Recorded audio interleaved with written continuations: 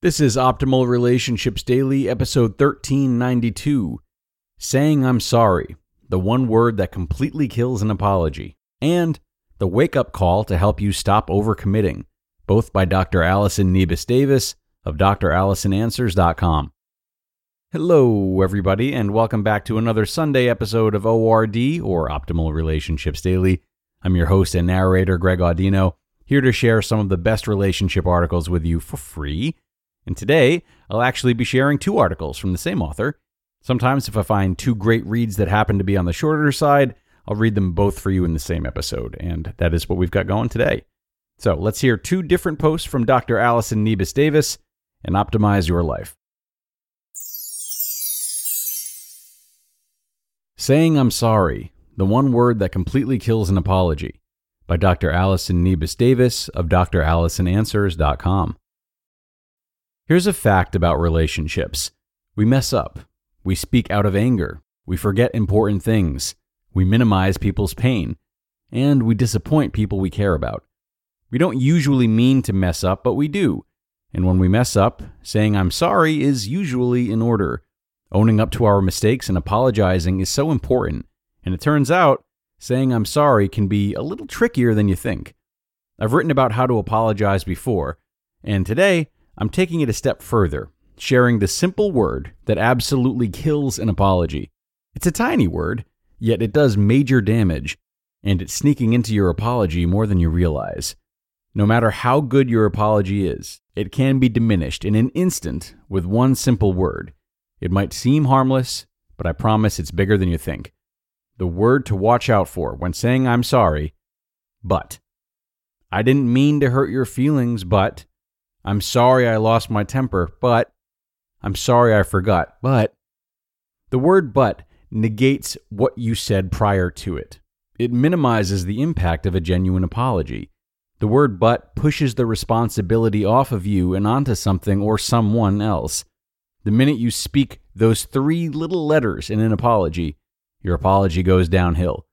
Because at that moment, you're no longer accepting responsibility for your actions and the impact that they had on the other person.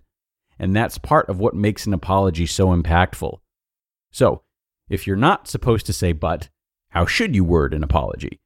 Two options. Embrace the word and, or embrace a period.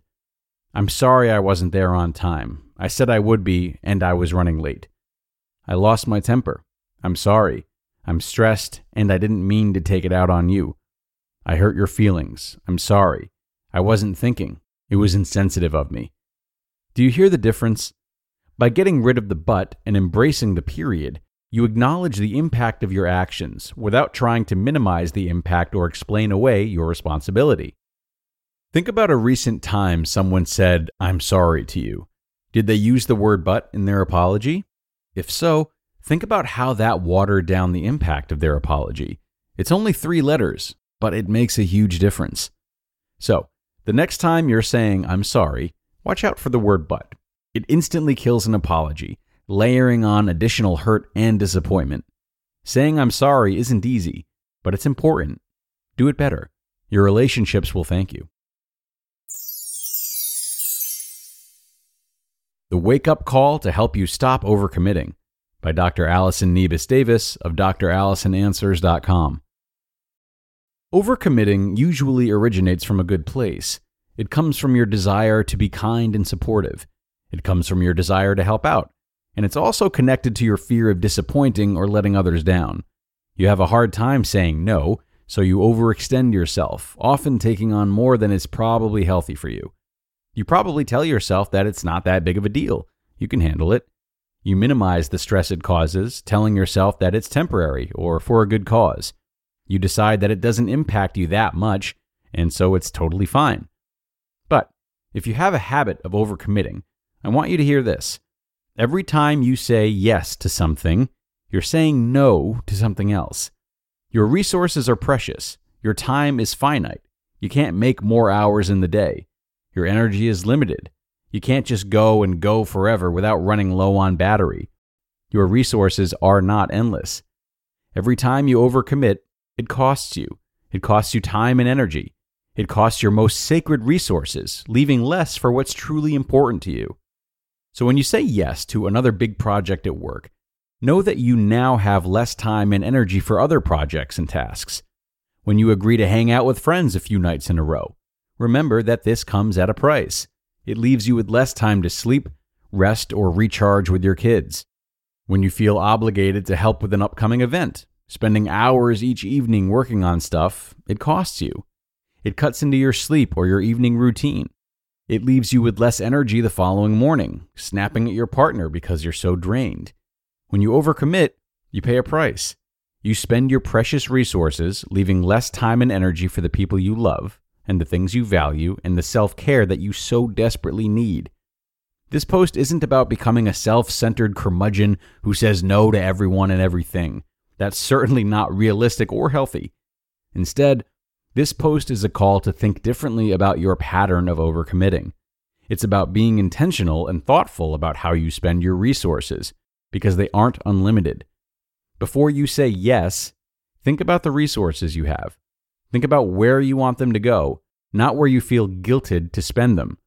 Be thoughtful about what's most important to you, and make sure you've got enough time and energy to devote there. Your resources are limited and precious, and they deserve to be treated as such. You just listened to the posts titled, Saying I'm Sorry, the One Word That Completely Kills an Apology, and The Wake-Up Call to Help You Stop Overcommitting, both by Dr. Allison Nebus Davis of drallisonanswers.com. And thanks a lot to Dr. Allison for both of these posts today. They definitely provide a lot to think about, no question about that.